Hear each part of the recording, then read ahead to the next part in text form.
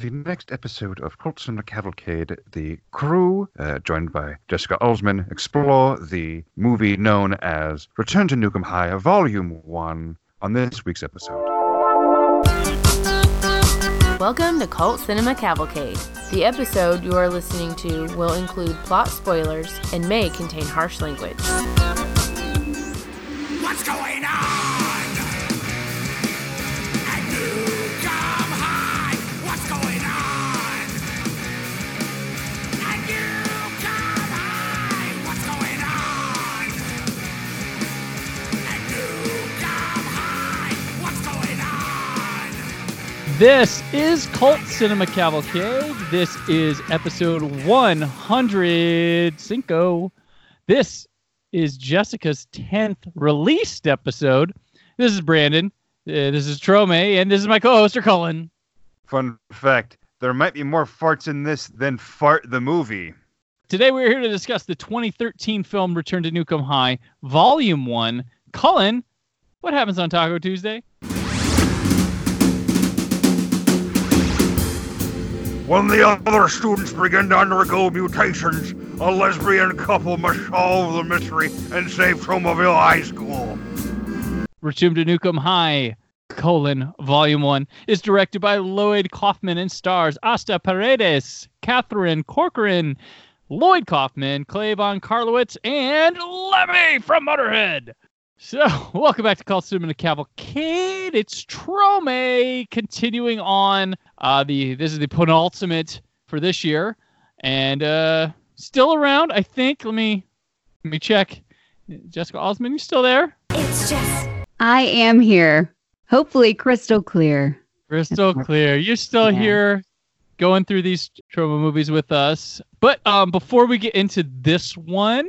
We're not the only ones going through it. We actually had some fun. I want to give a shout out to Amy Taylor, who did the costuming and makeup stuff, effect stuff for Class of Nuke High 2 and 3, who reached out to us on Twitter liking the show and did some back and forth where she also worked on Super Mario Brothers, the movie. We're now best friends, yes. You can do no wrong. She sent me some links to some stuff she provided for that movie to a group that was... I had a web page with interviews and behind the scenes footage and stuff, and been great talking to you. I hope you keep enjoying the show. I'm glad you're liking it, but that was super awesome. Trome gets better every year. Yeah. So if anyone else who listens to the show is involved in these movies or wants to pretend like they're involved within the movies, that's fine too. Don't be shy. Drop us a line. Drop us a line. Twitter, Instagram, Facebook, our email. We'd like to hear from you.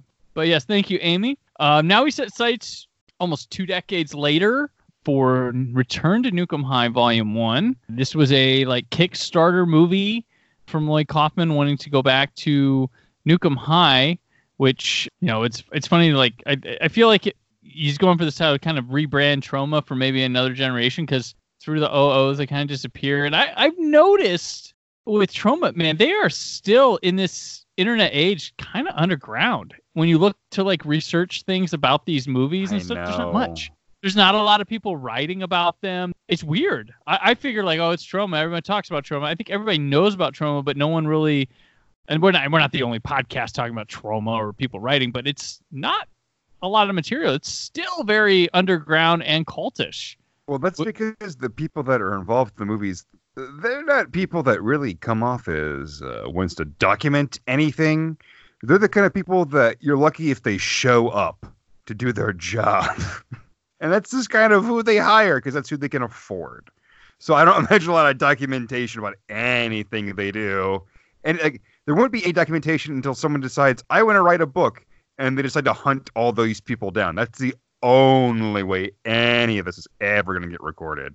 Unless it's on a Blu-ray extra. That is it.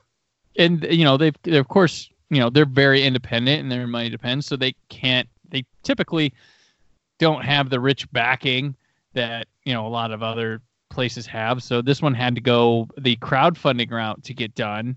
And apparently it was going to be one movie. I'm not sure on this, but Lloyd Kaufman shot so much footage, of course, just, classic Troma. But Quentin Tarantino, of all people, suggested he split it into 2 volumes because he had so much stuff, which I don't know that how true that is, but I wouldn't be surprised if Lloyd had a line to Tarantino. That's why we have Volume 1 and Volume 2. But like Volume 2 next week, we'll talk about. Didn't get released for like 4 years, so I don't know if he had the footage of it, then why didn't it come out sooner if it was crowdfunded? I think they probably changed their mind, shot different stuff. I don't know. We'll find out next week. But here we're here for Return Volume 1, wiping away the sequels, which half and half I'd say we agree with. Yeah, I think it's an overall gain. Yeah, 2 wasn't that important to do that. What I hear when you say that is, we listened to all that exposition for nothing. Right. That was just wasted time. Yeah. That's billable time we can send to Troma. It's like, Right. I'd like my life back, but I'll take the money in compensation. And they'd probably send us like a turd in a box or something. And speaking of 2 and 3, the movie, we first start with a recap, which classic Troma, but this one's told to us by Stan Lee. Greetings from Tromaville. Let me take you back to where it all began, to a small town in New Jersey. It takes us all back to where it began with the first movie, and then when it gets to part 2 and 3, they fast forward through it, which is probably appropriate. I laughed. And get this. All of this gets done in 2 minutes. Hilarious. Great. Excelsior! For real. 2 minutes. And it's done. When the recap started, I immediately thought, God Christ, we're doing this again. But then it was so fast, and it was like actually like, okay, that tells me enough of that this happened, and they fast forward through shit that no one cares about. Like, thank you. That was funny and informative, and it was short. You did it. Hot damn, you learned your lesson. And then the rest of the movie happened. Do you think Stan Lee was like, look, we don't have to explain everything. They probably get it if they're watching this. You know what's go back and watch it. You know what's funny? When they show Stan Lee himself at the end, it looks like they went up to him at a convention and be like, hey, could you just read this really quick? No, and we're going to film you. Totally. It totally looks absolutely like they filmed him at a convention. It was absolutely, Lloyd was at the convention and was like, hey, Stan, remember me, your friend? And Stan's like, yeah, I do, friend. How's it going? Hey, can you read this for me? Anything for a friend. So we read it there on the convention floor. Was it Citizen Toxie? Yeah. Yeah. Like, sorry about the sequels, guys, or whatever. This is the real one. Yeah, he does it again. And you know it was like, because like, well, the other people reacted so well to the other time. Let's do it with this again. And we're here at the same. We both happen to be at this Arizona convention. So here, read this, please.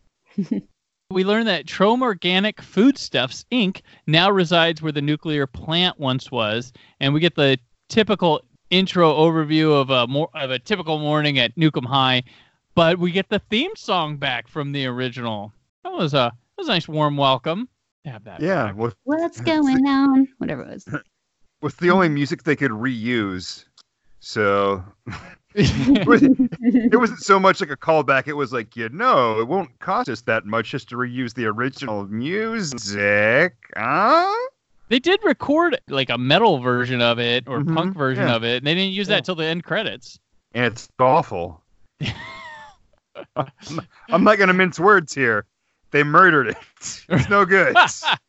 They took a perfectly fun song and then just said, you know what? I'm going to put my own spin on it. But I'd like that spin to be real bad. And boy, howdy they did it. Good job, that band.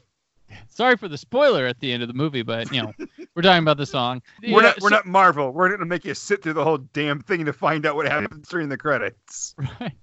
It's like, this is like 4.5 minutes that we join 2 kids like fornicating in the basement of the school, and they wind up covered in goo when a pipe bursts, and then some sort of like penis creature monster invades their penetration, and he bites the guy's dick off, which melts into the ground, as does the woman he was boning. And then a janitor comes in, a fat janitor. He sits and he reads Splooge magazine. He checks the scene of like the dead body, melted body. He goes, and then we get the title. Definitely a mutant penis. I'll say this. I laughed when he just shrugged it off. Yeah. I thought that was funny. This It was good. chaos. And then it starts. That was again, good job. Another good joke on your part, boys. I love that he goes, and then the title just slams right on the screen. Yeah, it's like, okay, we got potential here. I will say, 3 minutes and 33 seconds into the movie, our first gross fat guy is in the movie. The principal, he's in there. They have a montage where we see people. Some will be characters later, some not. But the principal's in there. He's gross. I was saying the janitor guy who comes to read Splooge, he's like the most well-kept fat guy we've seen in any trauma movie. Which may be why we laugh at him when he goes, Yeah, that guy showers. I can laugh. This guy's got it together. There's a proud tradition of janitors in Tromaville. Right. We're on their side. That's clear. At Trauma Organic, President Hertzkopf, played by Lloyd Kaufman, Hertzkopf, get it? Comes to inspect and give the principal of the high school, the fat guy Colin was talking about with the bad hair, to keep his school stocked with his product as fast food places won't take his food anymore. And there's a gag with him grabbing milk instead of a phone and pouring it on himself. You laugh, I guess, there. And then the president's calling him, but he keeps grabbing the milk. And then the president, who's played by Lemmy from Motorhead, who's subtitled, is checking in on things. Yes, Mr. President. How's that charter school? Oh, everything is just going beautifully, beautifully. And what's going on with this rogue students blog? Fucking students don't write blogs anymore. They just like to fuck. Look, there's always going to... There's always going to be a Zuckerberg in every school. Everything's fine. Taco Tuesday must be a hit. Why is the President of the United States involved in this Tromaville toxic waste food organic? What? I understand you have access to Lemmy. You put Lemmy in your movie, but what? You couldn't make him an important guy somewhere else? He has to be the president? Maybe we find out more about this in the second one. Ron Jeremy wasn't available, so they had to use Lemmy for the president. Is this supposed to be your statement, Lloyd, that the government is in on controlling our food? Is that what's happening, Lloyd? Pick a lane. Let's get deep. Ooh. I think it was just we've got Lemmy and a green screen. Let's figure it out later. Imagine Lloyd Kaufman and Neil Breen collaborating to talk about government secrets and talk about exposition in the movie. Oh God! That night we meet Chrissy and this guy named Eugene who bone in a car, but she's apparently having her time of the month, she says, as an excuse to bail on him, and so he jerks it in the car to Splooge magazine in a convertible with the top down, mind you. During this scene, we get to see how characters are introduced in this movie, which is a pause while you zoom in on the character and they give some bio data with them, and the Star Spangled Banner plays briefly.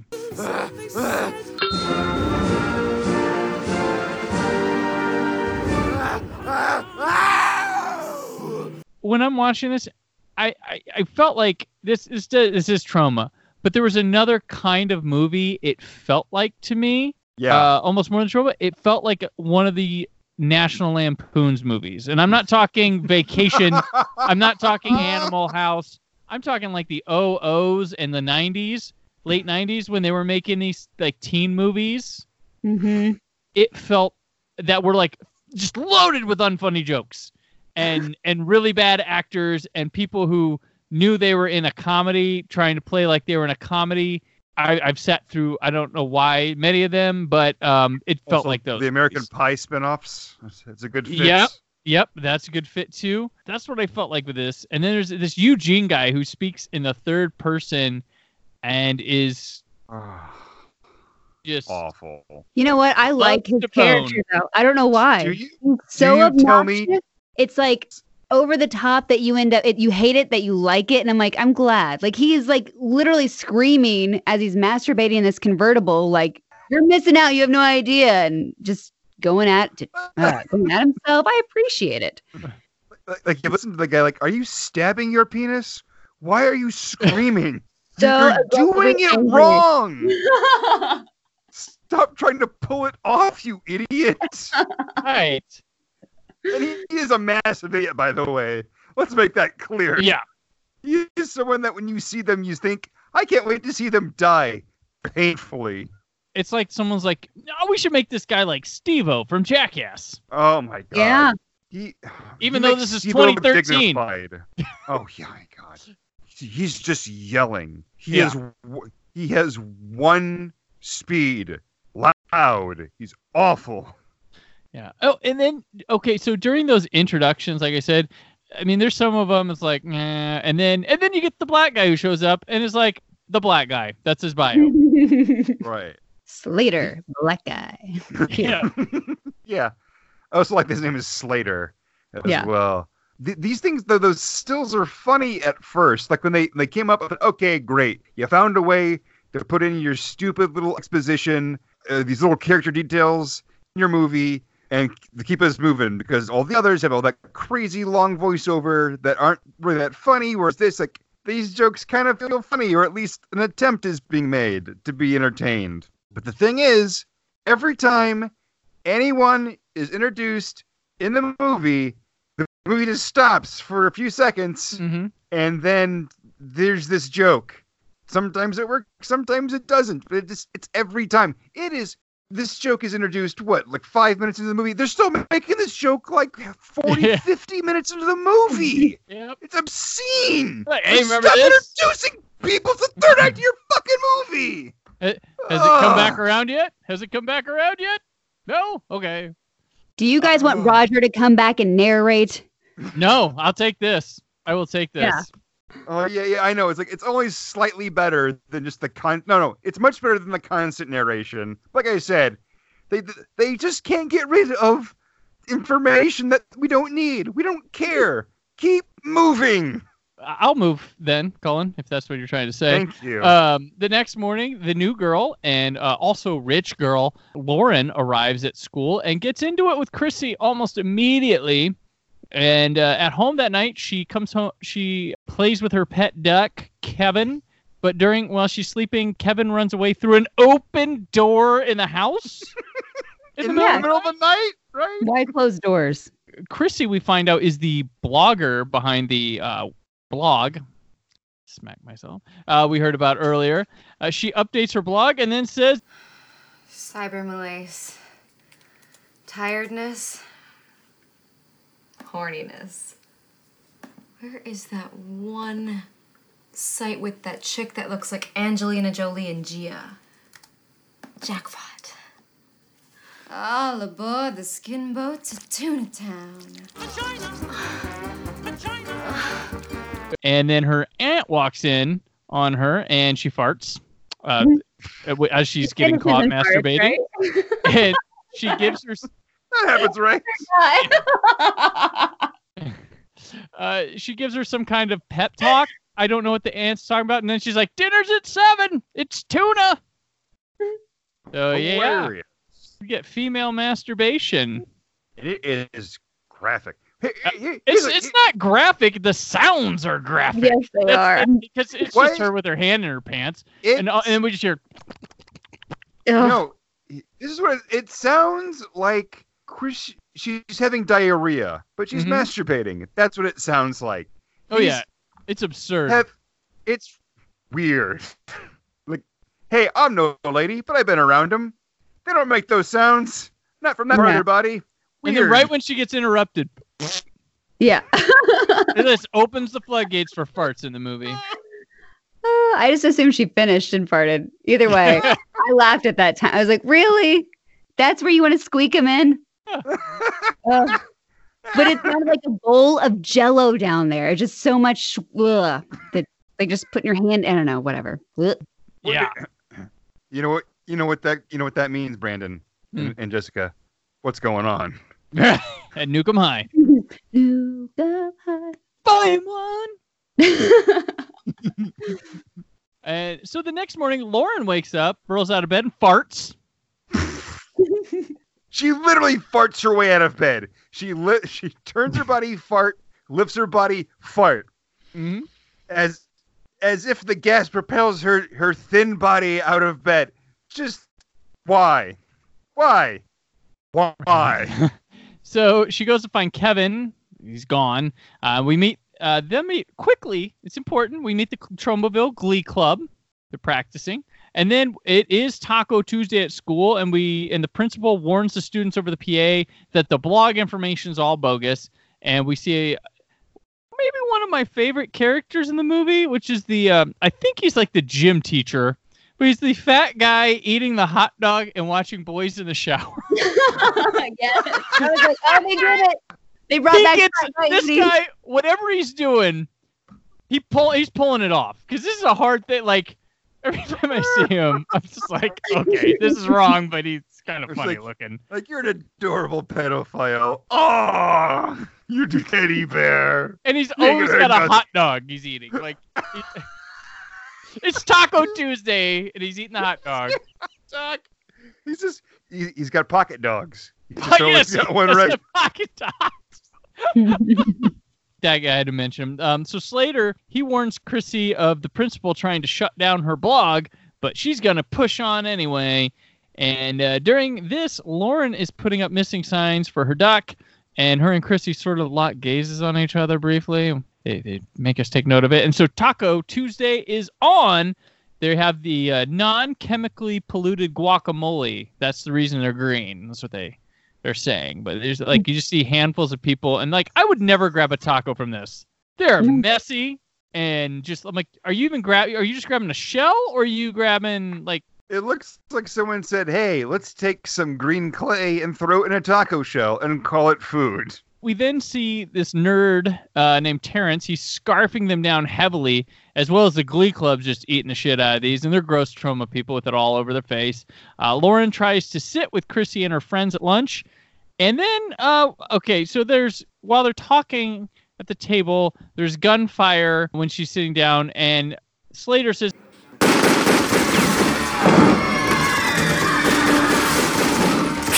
"Don't worry.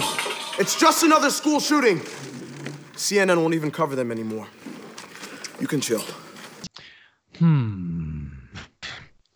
This movie came out in 2013. This came out in 2013.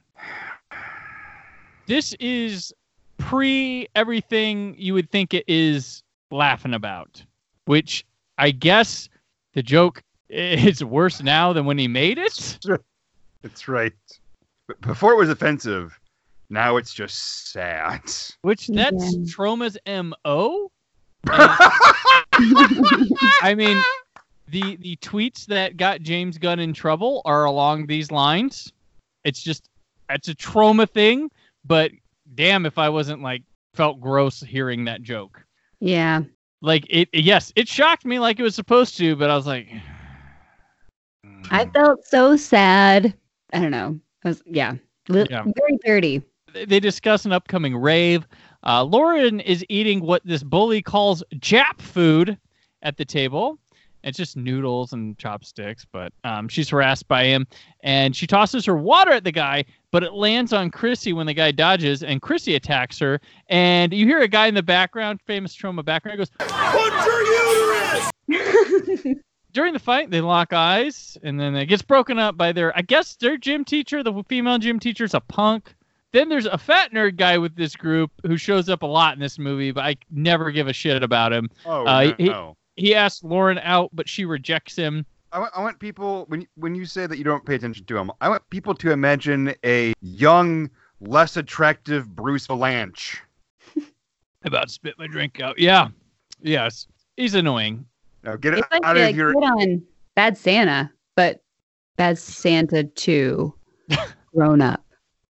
Oh. Terrence starts to wig out from his tacos. He spews green out from his ears and his mouth. He begins exploding and runs outside, fully engulfed in flames. As he lies dead, his head explodes completely. Students mock, laugh, and snap photos of him for their Instagram and social media.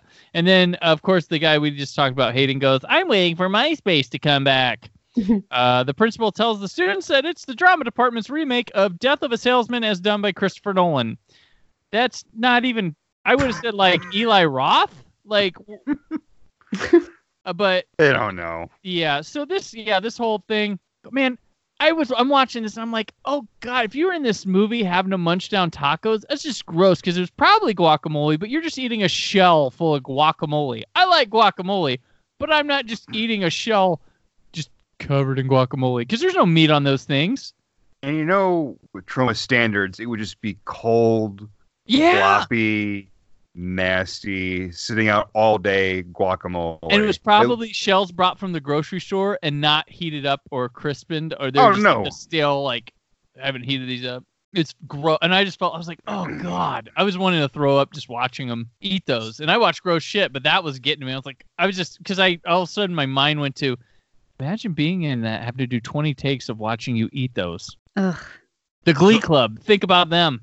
So that's another thing they took from Citizen Taxi. Taco Tuesday. Taco Tuesday, yeah. Huh? That's two things from Citizen Taxi? All connected. There will be more. Must be a Tromaville law. You dance with mops, and it's Taco Tuesday. The guy's burning body with the obviously fake head when Terrence is running. Oh my God, that's fantastic. That was good. It looks they put like one of those like screaming baby heads and put a wig on top of it. But the fire looks good. He's properly lit on fire. The exploding head looks awesome. Like all the prosthetics and stuff to make his face and head come apart are cool. But hey Lloyd, this is in the VHS era. You're in HD.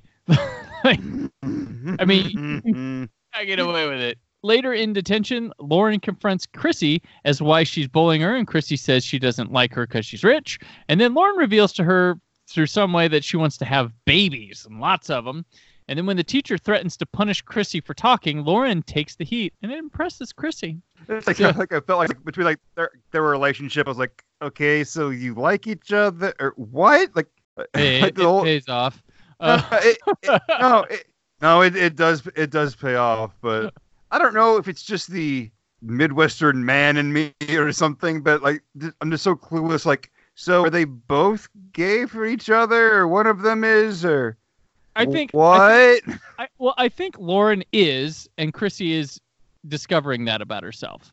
Oh, okay. Or Chrissy's in denial about it because she's with Eugene, but it's just not working. And then with this assembly for the kid who died, she's sitting there like, yeah, it's hot guys, or I like, like in denial as she's staring at Lauren down the aisle. So I think she's either just learning about it herself or she's been in denial. And then Lauren's the one who, because Lauren seems to know a lot. We'll get to a scene later where they discuss coming out about it. And Lauren's like, I've been through this and I know this town. I ain't fucking doing this. Because Christy's excited that she's accepted herself. And why am I getting this deep on a fucking trauma movie? She's excited because it has that kind of potential. Right. So she's excited about it, and she's like, I want to tell everybody. Oh my gosh. I'm like, cause she's excited about herself. But then Lauren's like, been through it before. It's like, no, not in this town. No. But anyways, backtracking to the assembly. So the principal says that the food causing Terrence's death, it didn't cause it, and he's removed. Something. He had some sort of thing. I don't know. It was bullshit. It was bullshit about Terrence didn't die because of the tacos, basically. Or he had an allergy or something. It was crap made up so no one would ask, hey, why hasn't anyone called the police? Right. If I saw someone's head explode, I think I'd call the police. You might. So to eulogize Terrence, the Glee Club comes out to do a song, but during their performance of Amazing Grace, they begin to mutate and become the Cretins and begin tearing the place up as students run for their lives, which, hey, it's nice to see these people back. And they look fucking cool and scary, kind of. In a weird way, they pull this off pretty well. I would say that the Cretins are the best part of this movie. And it was neat. It was an update because they incorporated like Glee into it. Yes. It's so scary that they come singing these songs as they're doing horrible things. I have to give Lloyd Kaufman credit. It's brilliant and works. Like, it's creepy and effective what they're doing. And it's funny because they are using public domain songs, clearly, but they're not singing it like how Glee would, where it's like, it's modern and cool and all that shit. Like, no, it's like a Glee Club where it sounds Yeah. like that old style of singing. It's fantastic. It's the barbershop quartets. Yes, basically. yeah, it's very much like that. Yeah. And they have the kid in the wheelchair, which that's not funny, but just like on Glee. Just like on Glee, yeah, right. And his wheelchair does, logically mutate. Right. Yes. Yeah. I like when they explain stuff. Like, don't question it. It makes sense in trauma. It's like, okay, thank you for saying that, basically. It's great. I'll accept it. He's like, oh, wow, I can walk again. Like, no, still crippled. that was a funny joke. That was, yeah. Good joke. Good job, movie. We then get a montage of these cretins causing havoc, which does include the famous trauma car flip. They're getting that car chase, and they're using like footage stretched. Like, why? Where's the film stock of this? Or like, what? Apparently it was shot in 4x3 or something. I don't know. But they do that. They chase these people, and then they shoot. You get a kind of a look at the car, and you're like, oh, here it comes. I saw like a green car come around the corner. It was like, oh man, here it is. It wasn't even the car that blows up. It was just a green car that turned the corner. Like, wait a minute, is this happening? And then I love that they make a joke on it because they land. He goes, I can't believe we landed perfectly straight like this, and then it blows up. I love it. Like, anytime we'll see it, we will talk about it. But just how it just like falls down, and you see that the wheels spin like crazy in the back. It's insane. It's an incredible stunt. It really is. There's a reason it's in almost every movie after Kabuki Man. They also, during this time, they kill Miss Crabtree and her dog by singing vile singing during it. And then as they go to leave her, we get... Let's go shoot up a movie theater. Yeah! Which, guess what? This was probably shot. I mean, this movie came out in 2013, and it was shot definitely after the Dark Knight Rises incident in Colorado. Yeah, that's 2012. Yeah, they were shooting this movie in 2012 and some in 2013. So as so they made that joke just really close to when it happened, is what you're saying. Yeah, and even coming out within a year of that, and the fact that you are part of the film industry and making that. I know they're bad people and they just do shitty things, but at the same time it's just like right. That's just, we're on the same side. I don't like it, but I mean, I'm not going to turn the movie off because of it, but I'm just like, it just a twist in the stomach. Not like, I'm not, for me, if someone likes stuff that just gets a reaction like that out of people, that's fine. You're into humor that's perfectly fine. We just saw the fakest dog thrown over a railing. I like that they showed the dog go splat, but they didn't show her. They just throw her over, and then the dog, they created a CG dog landing on just to show the dog goes splat. And it's a shitty one too. It was like something they made in an afternoon. Right. Slapped against the rocks. Like that, and then it's all right, shoot up a school. Whoa! That's a shift. A lot of offensive in 2 seconds. We then see Kevin the Duck watch the whole thing, and he chows down on nuclear waste. Lauren finds Kevin as the Cretans return and duck rape her. Yeah, so we keep going further in this moment, and duck rape means shoving Kevin's head into her mouth. Kevin the Duck. Kevin the Duck, and head means the one with his beak. So she's got it stuck, and she goes around trying to find help to remove it but everyone from Judah Friedlander to the hospital can't help her with her problem. Yeah, the hospital. Even they turned her down because it was wrong medical or wrong insurance, or I don't know, it was something like that. But still, it was just, wow, that went on for a while, didn't it, folks? Yeah. And Judah turned her down twice in front of Troma Studios. Oh, yeah. Yeah. Chrissy then finds Lauren on the street and takes her home to help remove Kevin at her house. They both talk about going to the party that night. So they both go to the party together.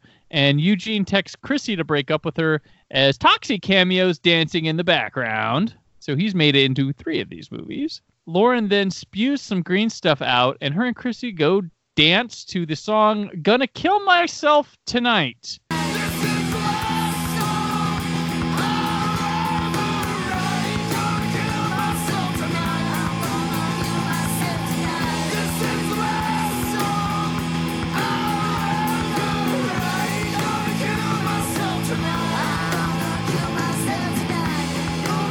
We see the poster for the movie Blood Hook in the background, which I thought was neat. Directed by Jim Mallon, one of the producers of Mystery Science Theater 3000. Featuring Key Grip, Kevin Murphy. That's right. Forgot that. Yes.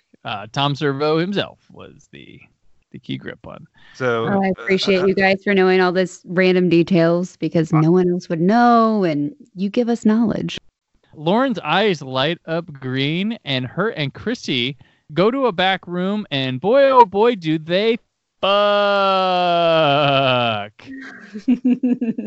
Right in front of a Toxic Avenger poster and, yes, and a nasty, dirty mattress. And Lauren coughs up some duck hair first before they get it going. But then they're during this, they're also like spewing green goo into each other's mouths. Sick. But yeah, this is like that sex scene in the first one where they're at that party at that fraternity house and they went upstairs to bone, and this is kind of similar to that. Like when this happened, like, oh, I guess they really are going for the remake thing. Like they kind of like do like things here and there. I thought those are just kind of like homages or whatever. But then this happened, it's like, oh no, this is just wow, they're really going for it. Like, okay, well, good for them. Yeah. Man, this is like wow. It goes on for a while. There's lots of touching, humping, moaning.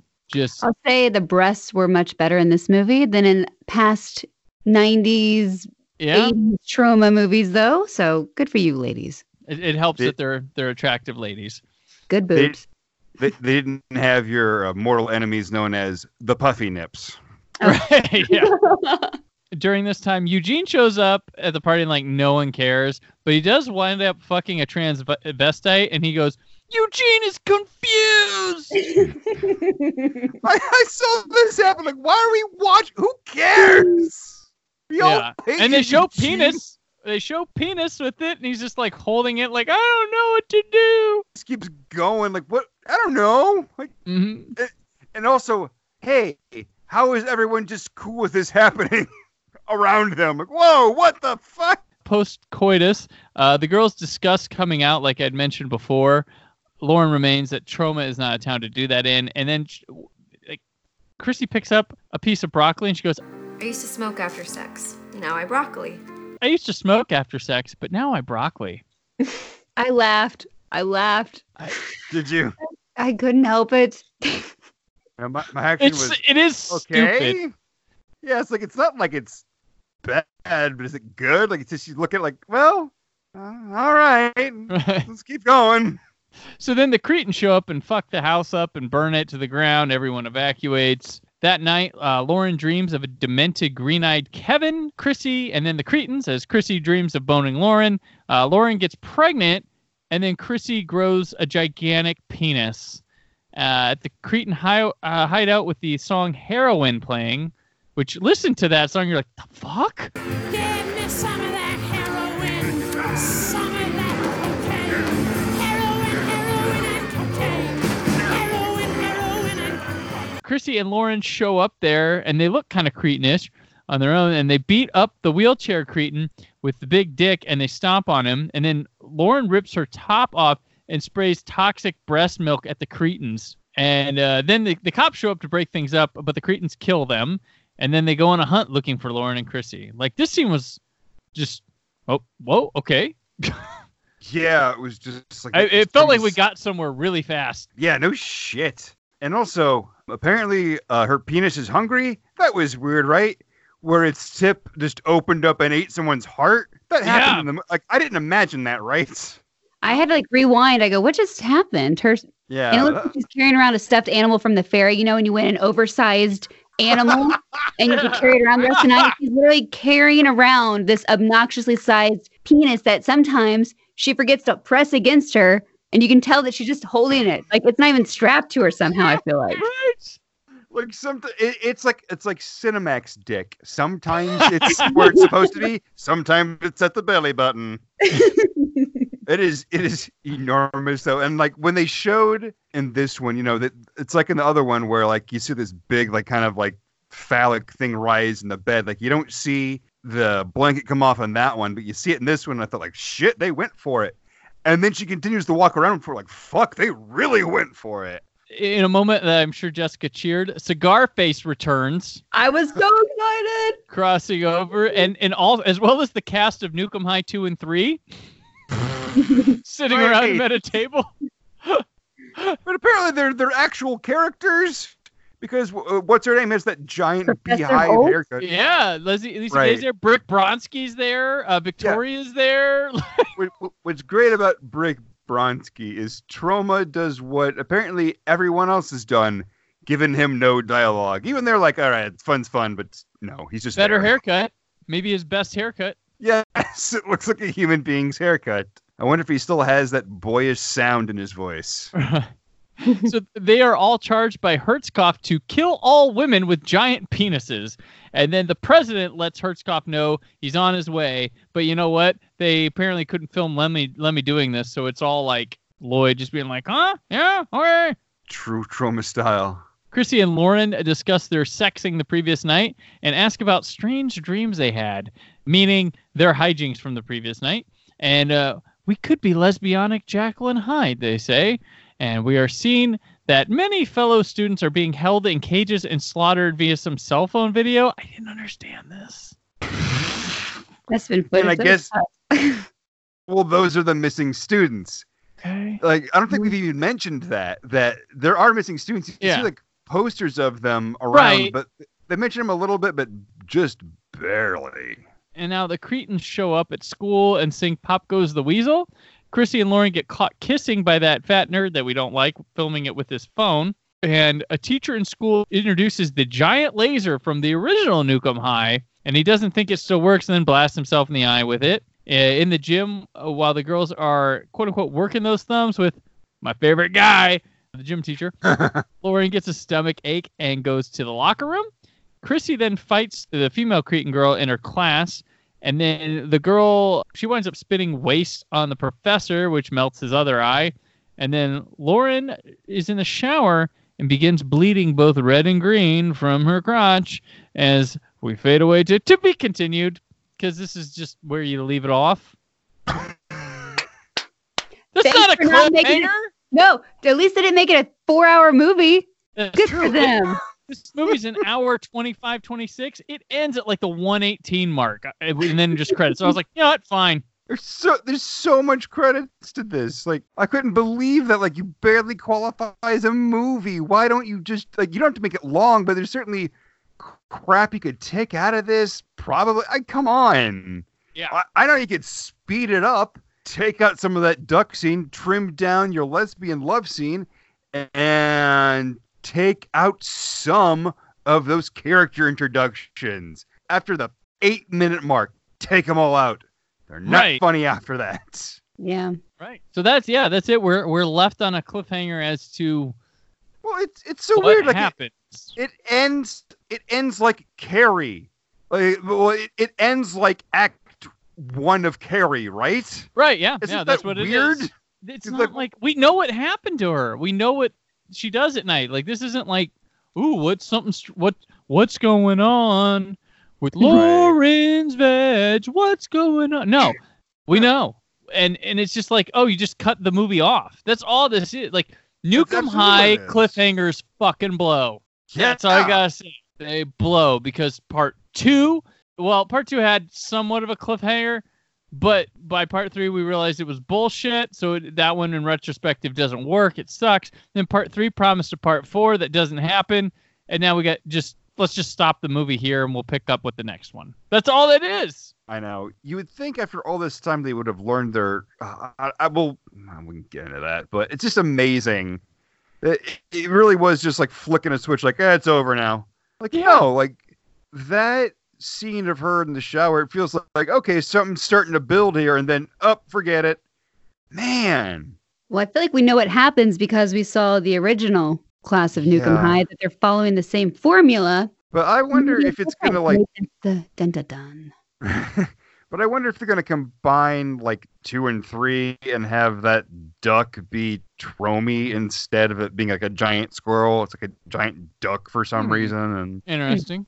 Yeah. And also maybe, I don't know, that monster at the beginning of the movie that bit his dick off. Oh, yeah, it never comes back. What happened to it? That seems like a bit of a Chekhov's dick-biting monster. I don't know. If it has the ability to chomp up sex organs and then make you melt.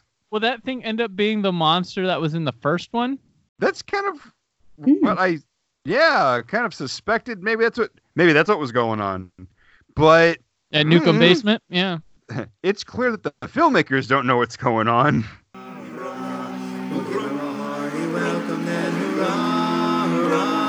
The men will cheer and the boys will shout, the ladies they will all turn out and we'll all feel gay when Joe comes marching home. Now comes the point in the episode where we rate the movie we just watched. As we are Cult Cinema Cavalcade, we keep things nice and culty. Our ratings are as follows. Stay with your family, which means you are just normal Joe, just, doing your thing, and Nukem High, you packed your lunch. You packed your lunch. You don't do Taco Tuesday. You're good. Converted, which means to be continued, because we just stop things in the middle of places, not when it's really exciting. Next time on Cult Cinema Cavalcade. No, just kidding. Converted. You know what converted means. You're solid. Or drinking the Kool-Aid, which is also Taco Tuesday. You are slopping down those tacos. So, Jessica, how do you rate Return to Nukem High Volume 1? I like the vibe of it. I like how it still feels old, but it's new. And since you've already probably watched the first 3, I'm assuming, I'll say I'm converted. Because it's short and quick. It's to the point. There's a lot going on. It doesn't have to necessarily make sense sometimes. But no, I think if you've already gotten this far into it, especially after 2 and 3, it's not so bad. And now I actually want to watch the next ones. And there's some lesbian lovers in there. How romantic. Even though she queefed in her mouth. What was it? Lauren queefed in Chrissy's mouth? It's romantic. Yes. Good for them. Love is love and whatnot, I guess. There you go. Put down the Splooge magazine and watch Nukem High Volume 1. Yeah. So I'm converted. Cullen. Jerome, it's time for some tough love. You've been making movies for, over 40 years now?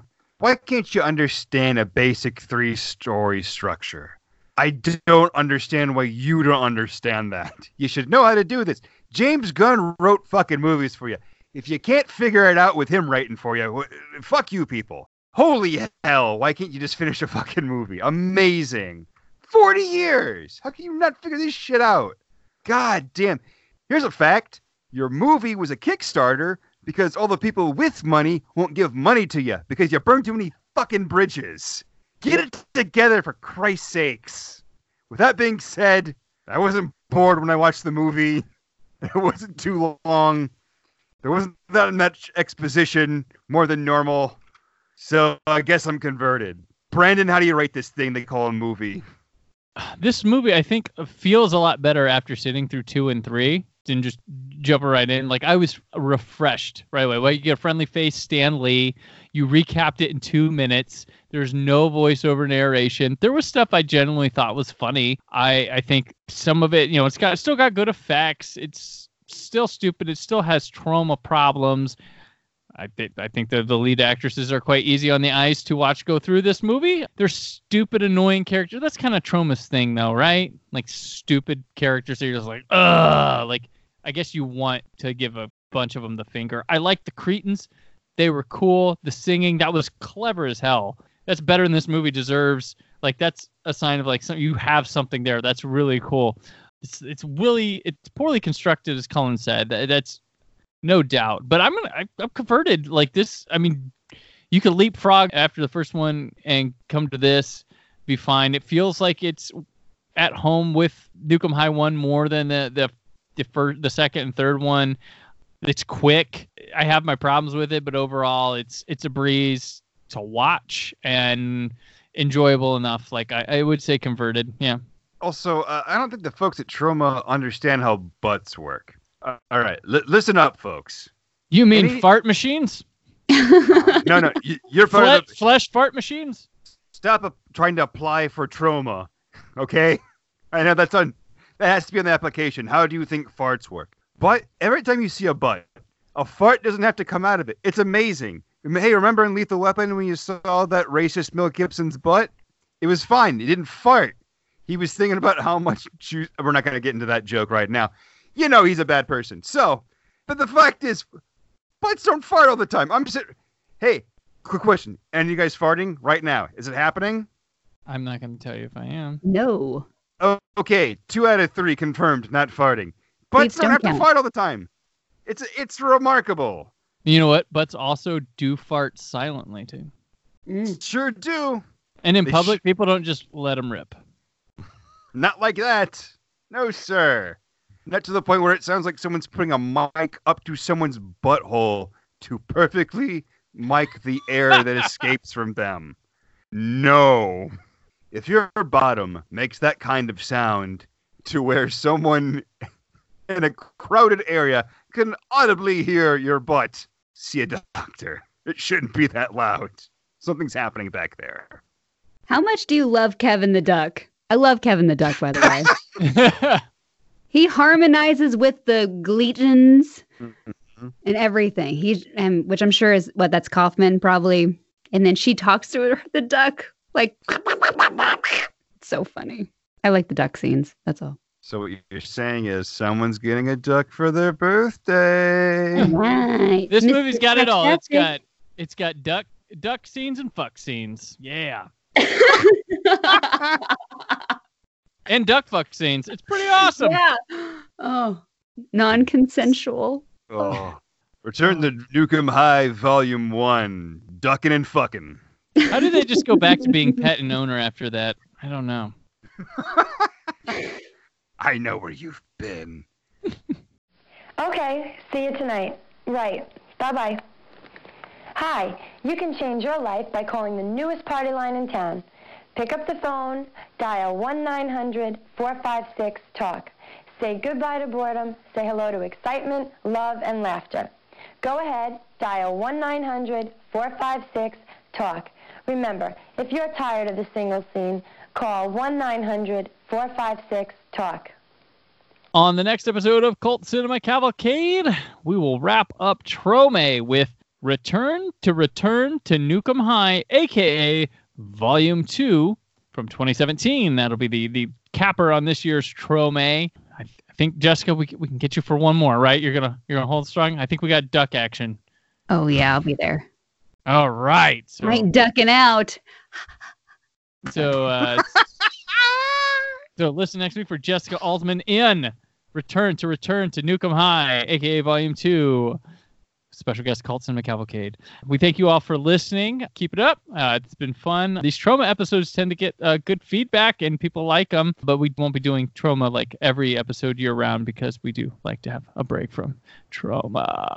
Which, I don't know, did we mention Endgame was Troma, Cullen? Did we? Oh, yeah, I forgot. That was actually a Troma. It was probably a Troma acquisition more than anything, but we've been in Troma like all but... No, we've been in Troma this whole way through. So, yeah, that's pretty fun. So, yeah, we look forward to next time. But first, stay tuned for the trailer to Return to Nukem High, a.k.a. Volume 2.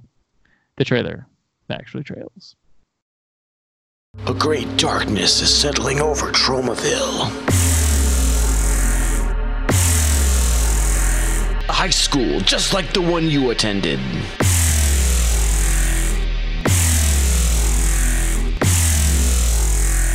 The student body, young, fresh-faced teenagers in a small town. A crazed foodstuffs mogul with a nefarious plot that will enslave all citizens of Tromaville and the world. What price immortality?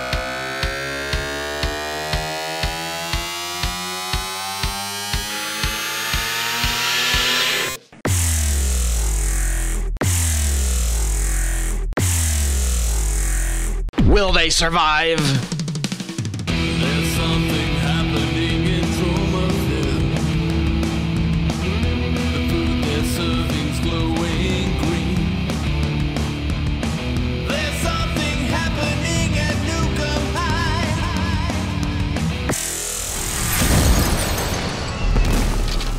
Tell them I love my little Rachel Maddow. Return to Nuke High, Volume 2. Coming soon. Thank you for listening to Cult Cinema Cavalcade, part of the Creative Zombie Studios Network. Follow CC Cavalcade on Facebook, Twitter, and Instagram. Listen to the show on CultCinemaCavalcade.com, iTunes, and anywhere podcasts are found. For press opportunities, advertising opportunities, and more information on Cult Cinema Cavalcade, contact mail@CultCinemaCavalcade.com. Produced by Brad Shoemaker, edited by Brandon Peters, narration by Rebecca Peters. Theme song Pink Baby by Happy Elf appears courtesy of the freemusicarchive.org network. The film and music featured in this episode are part of their respective studios and no infringement is intended. Join us again in 2 weeks for a new episode of Cult Cinema Cavalcade.